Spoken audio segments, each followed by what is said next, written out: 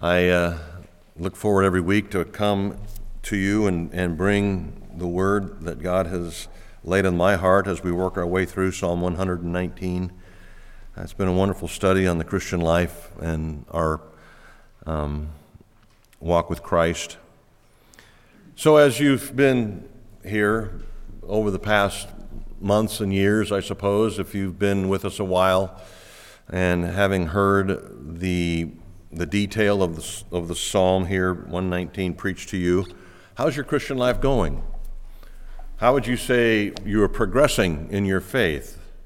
Is this something that encourages you, discourages you? Well, in Psalm 119, the psalmist has covered just about every possible component of a believer's life. I mean, think of it broadly if you can. The psalmist here has considered everything from the character of God to the daily struggles of trying to follow him faithfully. He's recorded the danger of drifting, the deception of drifting, really, away from God, and yet he reminds us of the steadfast love of God that runs back and gets us every time we drift.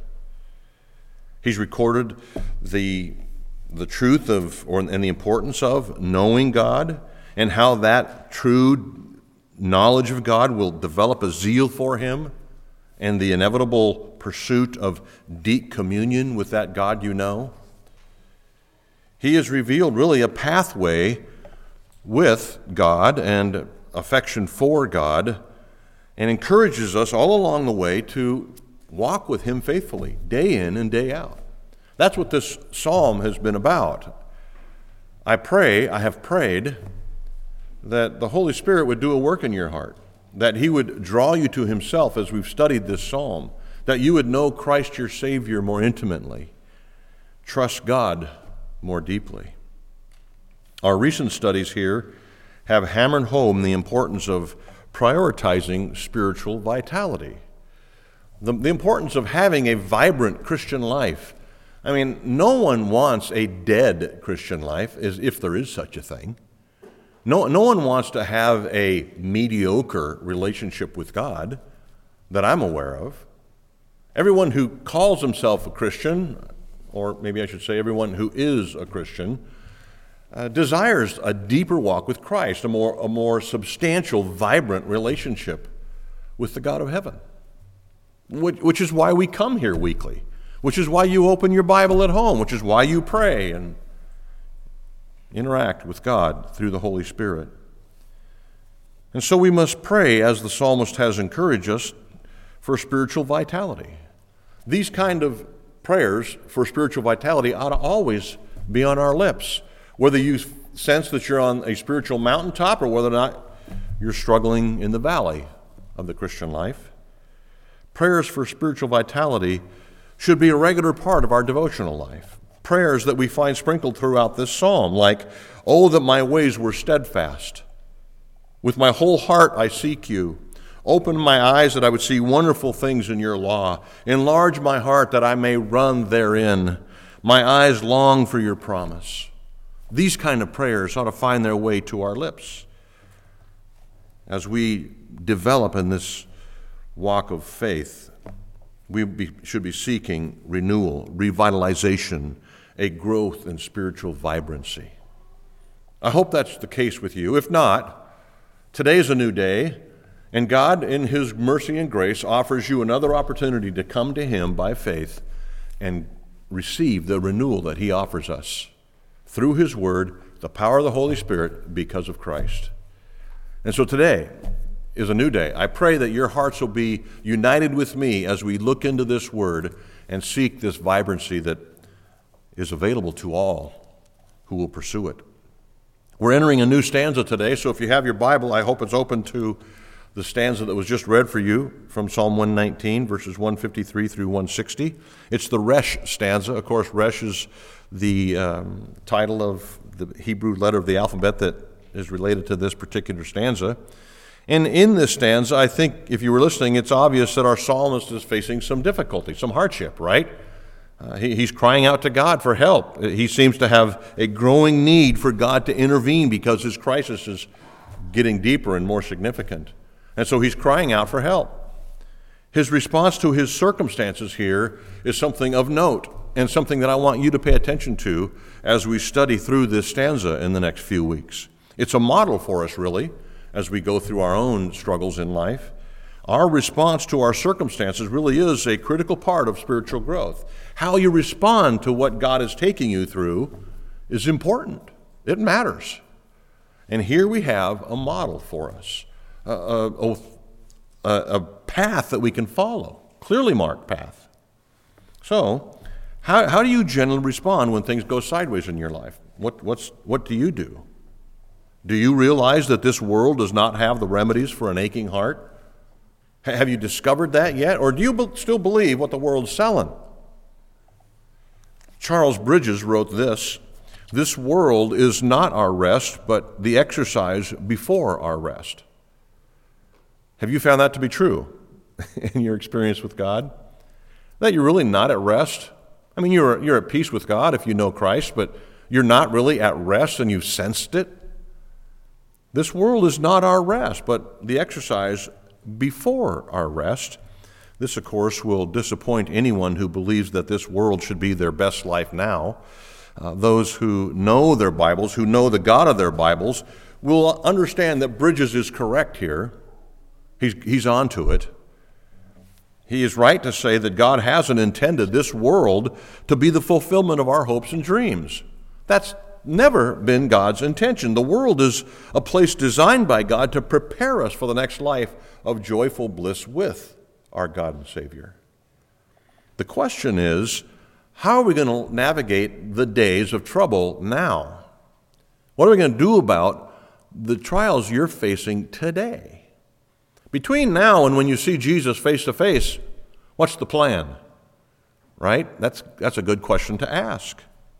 What do you do when times become uncomfortable? Why do we even need trials? I mean, why can't just God let good enough be? Why do we have to keep having all these things? Well, as Christians, I think we ought to have answers to these kind of questions. What are the answers? Well, they're revealed in our text today.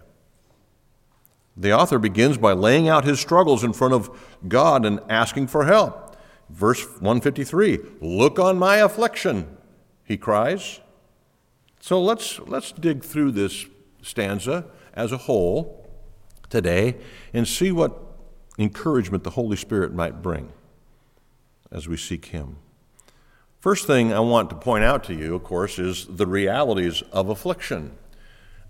You're not under the delusion that the difficulties are for someone else. Are you? You have enough experience in life to confirm that we all go through these things, right? I hope so. If not, pay attention for the next few minutes or the next few days in your own life. How are we going to think about the hardships we face? In this 153rd verse, the author asks God to please pay attention.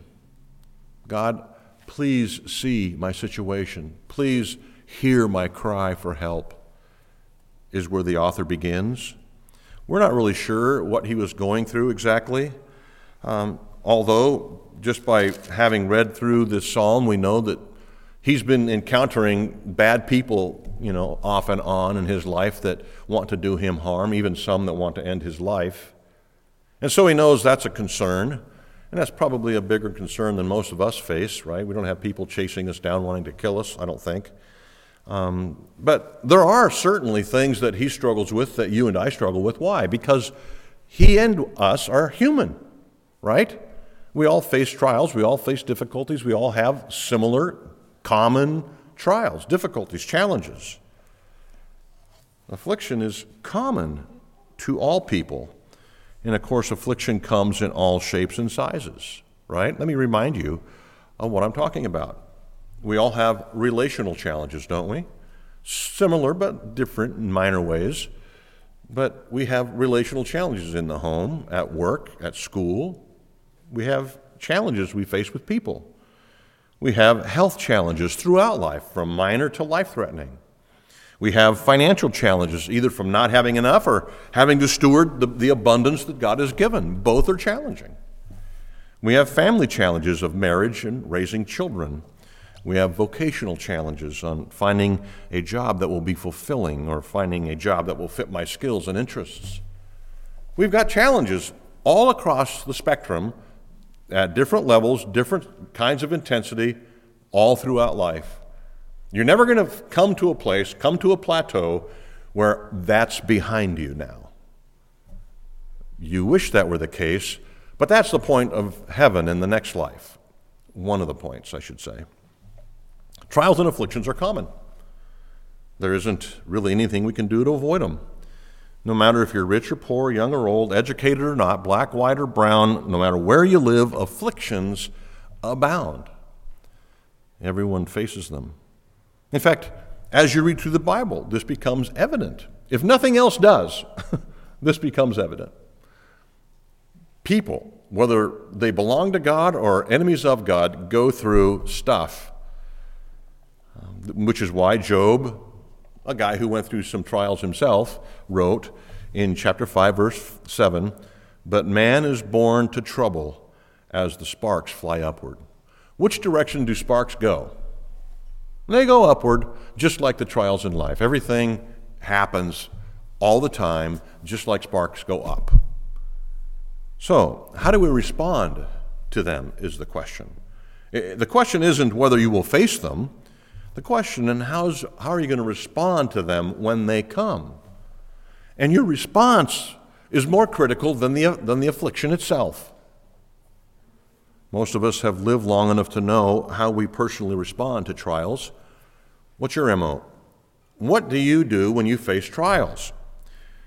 Do you pout? Do you lash out, accuse, manipulate, isolate yourself? What do you do when you face difficulties of different kinds in your life? The stanza gives us the path, maybe a better one than the one you've exercised. Charles Spurgeon, like everybody else, had difficulties, trials, hardship. How did he respond to them? Well, let me give you a couple quotes that might help you. Spurgeon said, "There is not one out of all of our trials which we could have afforded to have been without." And he proves to us that he's not dealing with a full deck when he says the next one. "The greatest earthly blessing that God can give to any of us is sickness." Really? Okay. "Sickness," he says, "has frequently been of more use to the saints than health has." That's where we stop reading, right? Yeah, I hear you. But it seems that he's onto something here. Read the Bible. What do you discover in Bible characters? You discover that it's common to them, and some of them deal with trials well, and some of them don't. Joseph, did he do well in facing his trials? Exceptionally well. We should model our lives after him. At least our responses to trial after him. Jacob, on the other hand, did he do very well? No. That's one guy you don't want to model your life after. Both found in Scripture for the sake of our encouragement. One to follow, one not to follow. Jesus, did he go through difficulties? Yes. How did he respond to his difficulties? Well, it just turns out that Jesus and Joseph and all the others who responded well followed the pattern of the Resh stanza. How ought we to respond? Here's an idea. Let's follow the pattern of the Resh stanza. I'm going to lay it out for you in hopes of encouraging you. Okay? So in verse 153, the author does the first and most obvious thing that all of us should do when facing trouble. Take it to God. You see what he says there? Look at my affliction, Lord. Look, pay attention, please, to what I'm going through. Okay, so obviously, being God, he's not unaware of what we're going through, is he? Of course not. And let me just say this, and I'll come back to it. He's planned what we're going through. He knows exactly what you're going through. And there's a purpose in it, a divine purpose, a reason for why you're going through what you're going through, or what you went through, if you haven't figured out why you went through it yet. This may be helpful to you. But the point that I want to make here right up front is that this author and us and all biblical characters who responded well to difficulties called out to God and asked that he pay attention, reminded him that they were his. And so we know that God's aware of these things, but that doesn't keep the author here from crying out for help. Shouldn't keep us from crying out for God's help, even though we know he's sovereign and completely knowledgeable of our details. But coming to grips with the fact that life is challenging, as this author obviously has in verse 153, is the first step to finding peace in those hard times. To deny that you ought to be going through these things isn't the path to recovery from them. Denying that you should be going through these things isn't the path to recovery. Like Jacob, he tried to manipulate his way out of his circumstances all the time. That really never turned out too well for him. So, coming to grips with the fact that life is challenging is the first step to finding peace with those hard times. The interesting thing that I want to point out to you here as we dive into this stanza is that the psalmist's perspective in his trials is very interesting, very unique. It seems that he desires spiritual vitality more than relief from his trials. What do you think about that? The author here, and I would suggest Joseph, Jesus, Abraham, all people who give good models for handling trials, their preference is to receive what God has intended in the trial more than relief from the trial. He wants spiritual vitality more than relief from his affliction in this stanza. His prayer seems to intensify as we work our way through the stanza. In verse 149, in the previous stanza, he pleaded with God to grant spiritual vitality. And then in our current stanza, did you count how many times he pleaded for the same thing? Give me life as a plea for spiritual vitality. 3 times he prays for it in this stanza. Give me spiritual vitality. Don't let me miss out on the intended purpose for my struggles, for my trials, God. Please give me spiritual vitality is the prayer. I'm going to repeat or review, I should say, these 4 calls for spiritual vitality, starting back in verse 149 and then working our way through the current stanza. Okay? So let's look at verse 149 just by way of review from what we covered last week. He says, "Hear my voice according to your steadfast love, O Lord. According to your justice, give me life." Now, that seems counterintuitive to ask God to give you spiritual vitality because of his justice.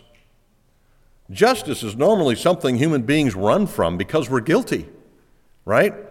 But we learned last week that justice is actually our friend. The justice of God is actually our friend because God's justice has taken out his wrath, the punishment that we deserve, that we should receive, on Jesus Christ, his Son.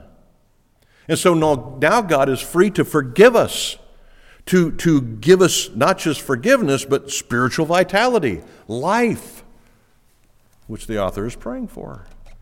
And so, because of the work of Jesus Christ, God is just to forgive, just to restore, just to revitalize those of us who are struggling.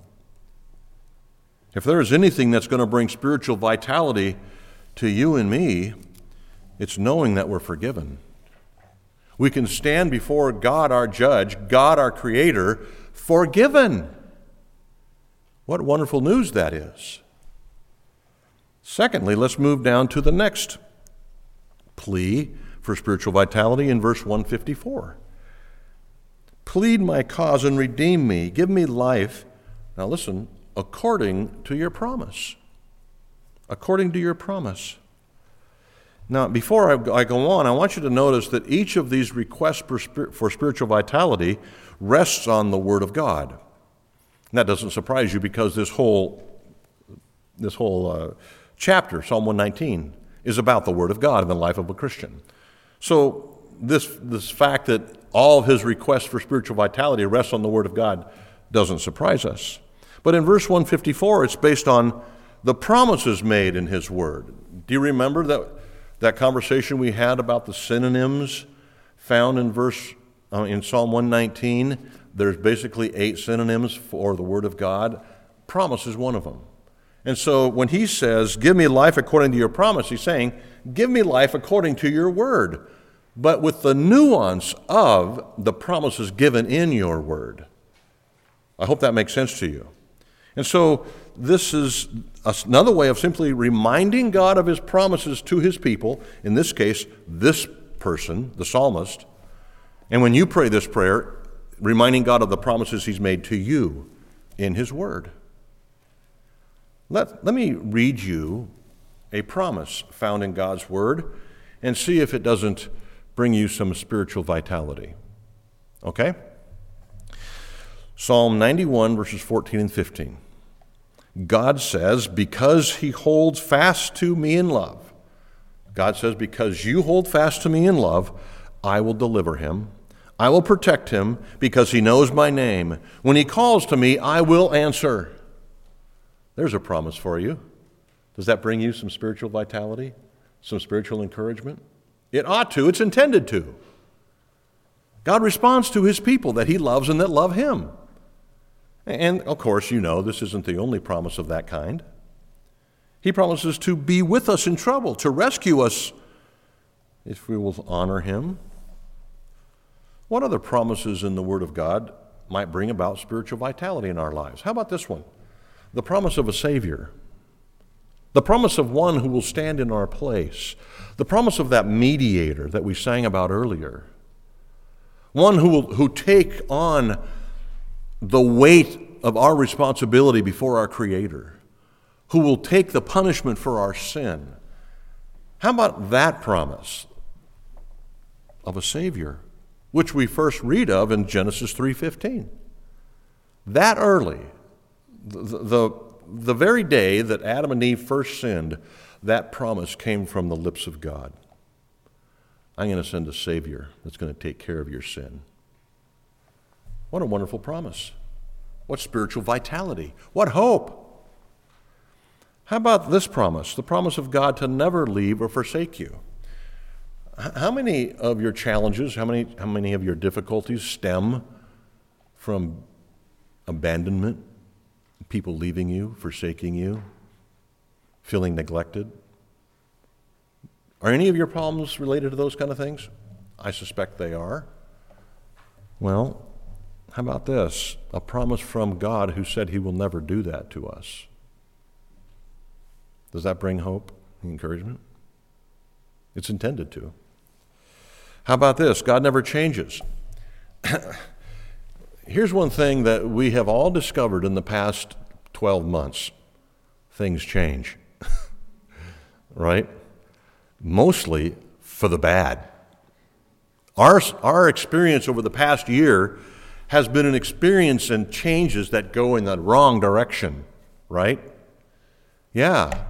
Well, we have a God who says he never changes. He will always be faithful. He will always love. He will always forgive. He will always be there. He never changes. Deuteronomy 11:26, God blesses obedience. I like that promise. Well, all these other people seem to be doing fine around me. How come why do I need to obey?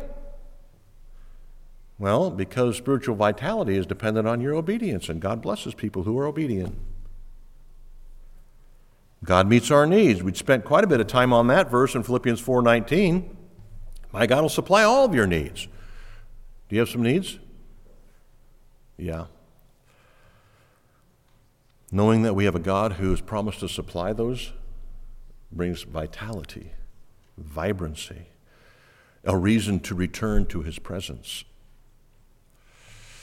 God will transform us into the image of Jesus there's a promise that brings me encouragement regularly. If you're like me, you look at yourself, you look into the mirror, and you go, what gives? Why is it taking you so long to get from point A to point B? It's a straight line. Just follow it. I get discouraged with the progress of my spiritual life. And then I come across this promise in Romans 8:29 that God is going to transform me, conform me to the image of Jesus Christ. And it gives me hope. It brings spiritual vitality. God is going to fulfill his promises to me. The next plea for spiritual vitality comes to us in verse 156.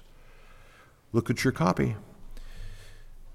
Great is your mercy, O Lord. Give me life according to your rules. Now that seems a little bit different than how we might plead for spiritual vitality. Hey, God, how about more rules? They really make me happy. I'll have a lot of fun with rules. I love going 35 on Tieton when nobody's there. It's just fun. No, it's opposite of how we think, and yet here the psalmist says, somehow, God's rules are intended to bring life. Let me help you with this. This is so important for us. Well, all these are. The author makes this request, give me life according to your rules, in verse 156, and then explains it in verse 157 and 158. He says, many are my persecutors and my adversaries, but I do not swerve from your testimonies. I look to the faithless with disgust because they do not keep your commandments. What's he saying? He's saying here that these swervers, these unfaithful swervers, really are those who talk a great talk but don't walk the walk. That's what he is saying. They're quick to say how much they love God, how they want to please him, but they never follow it up. They're professors, not possessors. This has been an ongoing problem in humanity, at least those who know God, for quite some time. The Old Testament's full of stories about God's people who say one thing and do another. Do you know anybody like that? Well, let me read for you something that Ezekiel the prophet wrote, or God spoke to Ezekiel the prophet. Chapter 33, verse 31. And they come to you as people come, and they sit before you as my people, and they hear what you say, but they will not do it. Now there's something that frustrates a pastor. Pastor Ezekiel has his congregation coming. They listen to him, they smile and nod, and then they walk out the door and do anything. Put yourself in his shoes. Put yourself in my shoes. You know, Ezekiel and I, we have this practice of preaching, and people have the practice of nodding and smiling, and then they walk out that door, and they can't remember the passage that we just preached, let alone the commitments God's asking for. Professors, not possessors. Isaiah 29 describes the same thing. And the Lord said, because this people draw near with their mouth and honor me with their lips, while their hearts are far from me.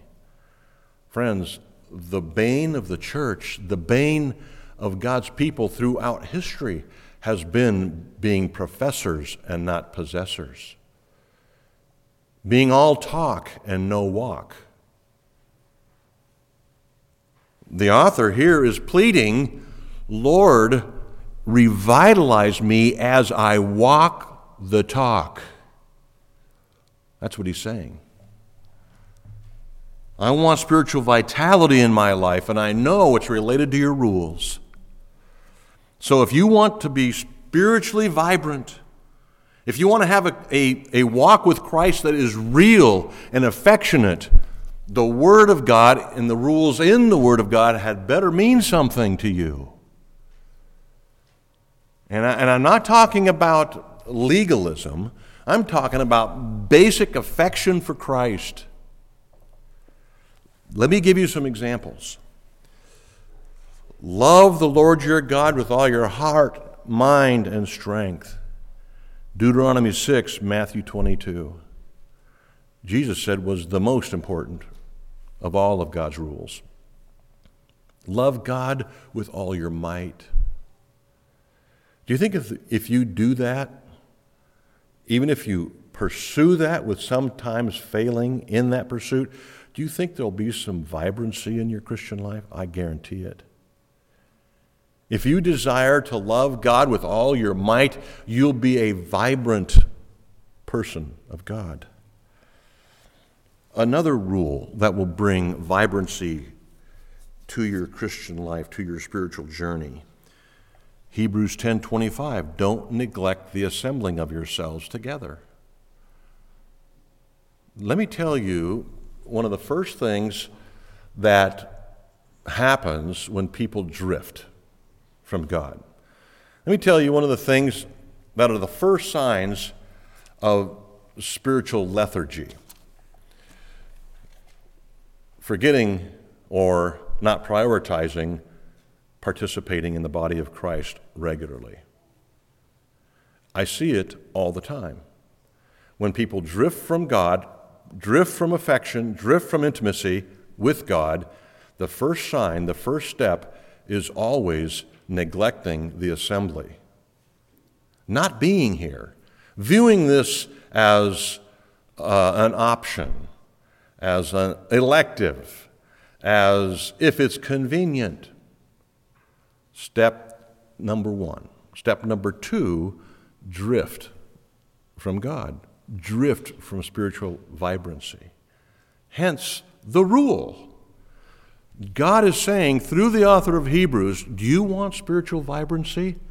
Then don't neglect the meeting with other saints who are pursuing that same thing. Next, all the one another's of the New Testament. These are all that would fall into the category of rules, commandments that are designed to bring about spiritual vibrancy. Serve one another, love one another, exhort one another, pray for one another, give to one another. These are all commands, rules that would relate to what this particular plea in Psalm 119 is referring to. Give me life according to your rules. If you will, as a Christian, commit yourself to obedience to these things, you know what's going to happen? Vibrancy is going to happen. Instead of asking, why is my spiritual life boring and dead? Look into the mirror. Am I faithful? Am I following Christ? Am I pursuing the things that He's laid out clearly in Scripture? The next pursuit or the next plea for spiritual vibrancy is found in verse 159. Consider how I love your precepts. Give me life according to your steadfast love. Now that one makes sense, right? At least on the surface. All of them make sense, but at least on the surface, this one makes sense. What's going to motivate me to being a vibrant Christian, a affectionate lover of Christ, is His love towards me. Doesn't that make sense to you? And so I don't have to spend a lot of time on this, but let me just flesh it out for you a little bit. How does the steadfast love of God give spiritual vitality? Well, a blessing in the pursuit of spiritual vitality is that we can be sure that a loving Heavenly Father who controls all things is behind the scenes orchestrating everything that I'm experiencing for my good. Everything that happens to me is orchestrated by a loving Heavenly Father. That brings spiritual life. It brings hope. It's confidence that what I'm going through has an intended purpose.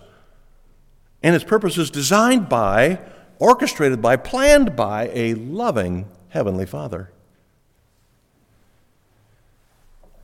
His undergirding, His love undergirds us and sustains us.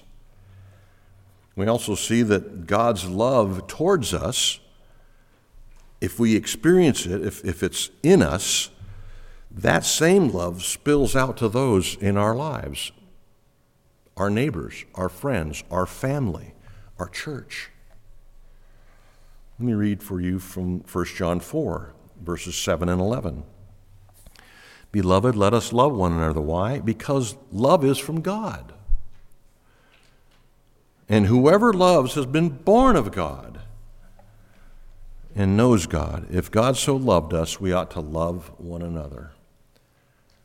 So the pursuit of spiritual vibrancy comes from God loving us and us responding to that love by loving Him and loving each other. It creates a vibrancy, a vitality in your Christian life. So when you're going through difficulties, we need to be thinking about these things. What should our response to this affliction be? Remember God's justice. You're forgiven because of God's justice. That brings spiritual vitality. Remember God's promises. They're all over Scripture for the sake of vitality. Remember God's rules. Why? Because God wants you to be vibrant in your Christian life. Remember His love. It fills your heart and gives you hope and spreads that love to those around you and hence brings a vitality to your Christian life. That should be our response. That's the path that Joseph followed, that Jesus followed, that everybody who has a vital Christian life has followed. Let's look at the results of this affliction, since that's where we began. The results of the affliction that's obviously the source for this psalm, this particular stanza. And as this author began this stanza by saying, please look on my affliction, every believer should want God to look on their affliction and complete the intended work of that affliction. Don't choose the easy route, friends, and miss the point of the affliction. Miss the blessing of the affliction. Unfortunately, many of us believe that the only path to joy is what the world says. And that is, the absence of discomfort is the only option.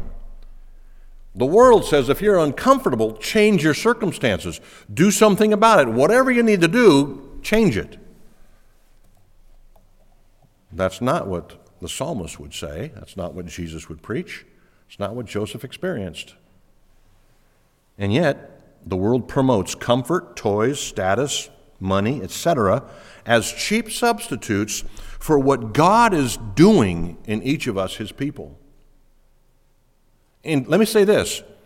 If you shortcut what God is doing through your trying circumstances by buying into what the world is selling as means of getting out of those circumstances, you're missing the point of your trial. And as Israel experienced, you will take another lap around Mount Sinai. That's how God works. Let me reread this quote from Crazy Spurgeon that I read earlier. There is not one out of all of our trials which we could have afforded to have been without. Every single trial you go through, God has a specific and intended purpose for it. God pays close attention. He oversees every detail and even the level of intensity of our hardship to be sure it's exactly what we need to produce exactly what He wants. This ought to encourage us, friends, to look on our trying circumstances only as a means of increasing our acquaintance with and affection for our tender, almighty friend, Jesus Christ, who's been through all these things Himself. You need to know for sure that when you're suffering, God is paying very close attention in order to produce the intended results. And let me say this, a word of encouragement, especially to those who might be going through something right now and whose heart is heavy right now. God is never closer than when you're hurting. God is never closer than when you're hurting, because He is there personally attending to your spiritual vitality. working out his plans, creating the circumstances so that your heart will become just like the heart of his dear Son, Jesus Christ. So that you'll run to him when things get tough. We have a loving and empathetic Savior. We have a powerful and kind Heavenly Father. And we have an indwelling and wise Holy Spirit. Our Savior, mediator, Jesus Christ, is praying for us. He constantly is paying attention to our affliction and is always working to bring about his purposes in us. He himself experienced difficulty just like we have, which is why the author of Hebrews in chapter 2, verses 17 and 18, call us into the presence of God, into the presence of Jesus Christ, particularly because he understands what you're going through. He knows the sorrow. He knows the pain. He knows how difficult it is. And so we run to that one who knows us well and loves us deeply. One of our greatest comforts in all of this is that we have a compassionate, empathetic God, which is why the psalmist is reaching out so earnestly to him. Without hesitation. Isaiah 63:9 is a wonderful verse of the God we serve and love, and who loves us. In all their affliction, he was afflicted. And the angel of his presence saved them. In his love and in his pity, he redeemed them. He lifted them up and carried them all the days of old. That same faithful God who demonstrated his loving care and tenderness to the people of old is active today in your life and mine. God is this same God is the one to whom we cry for help because he has demonstrated the power and willingness to save countless others throughout human history from their distress and produce his desired result in them. Joseph in prison, the people of Israel at the Red Sea, David facing Goliath, Daniel in the lion's den, Jeremiah in the miry pit, Jonah in the fish of the belly, the disciples of Jesus on the Sea of Galilee, the missionaries one after another who faced certain death. Why does God want us to reach out to him when we're in trouble? Well, there's two objectives. One is your spiritual vitality, which what this sermon has been about. And the other, when you reach out to him, he is overjoyed. He's glorified. It makes him happy. Let me read for you some verses that support that. One from the Old, one from the New Testament. Psalm 50:15, call upon me in the day of trouble. You in trouble? Call on God, like the psalmist did here in the rest stanza. And what's going to happen? I'm going to deliver you, and then you're going to glorify me. In the delivery, you're glorifying me. In coming with your request, you're glorifying me, God is saying. And then 2 Corinthians 1:10, Paul said, he delivered us from such a deadly peril, and he will deliver us. On him we have set our hope that he will deliver us again. God loves delivering his people. God loves accomplishing his purposes in you and me. God is glorified when we call out for help. This calling out, what we've read here in Psalm 119, 153 to 160, is God drawing us into communion. Had you been on Pleasure Island, you would have never come. Your trials draw you into communion with your Savior. Your trials are a blessing. Your difficulties, your afflictions, your anxieties are a gift from God. They're your allies to draw you into this affectionate, this vibrant, vital Christian life that you want in the heart of hearts. If we could see that, it draws us there into that place and transforms us once we're there. This is the intended result of all affliction, transformation into the image of Jesus Christ our Savior, which is why God ordains what it is we experience. The trials we face to bring about His intended ends. So the ultimate purpose of our trials, hardship, and affliction is to bring glory to God and joy to us, His people. Evidently, we're not happy enough. And so God, in His love, in His care for our well-being, brings opportunity to build up more vibrancy, more love, more vitality, more joy. Trials are our allies. Let me read for you from Romans 5 in conclusion. Paul said this, "Not only that, but we rejoice in our sufferings." Sounds like Spurgeon. We rejoice in our sufferings, knowing that suffering produces endurance, and endurance produces character, and character produces hope. And hope does not put us to shame, because God's love has been poured into our hearts through the Holy Spirit who has been given to us. Let's pray. Father, we come with much hope, but hesitantly. In our pain, we're uncertain where to turn, but we read verses like we just have covered in Psalm 119, and it gives us hope that you know us, that you know our circumstances, that you love us, that you have a purpose. God, help us trust you. Holy Spirit, draw our hearts to you. Continue to draw us. Keep us from unbelief. Keep us from drifting away from you. God, use these verses today. Use the circumstances of our lives to affirm your love towards us and to build up our vitality, our spiritual vitality. And we will praise your name. Amen.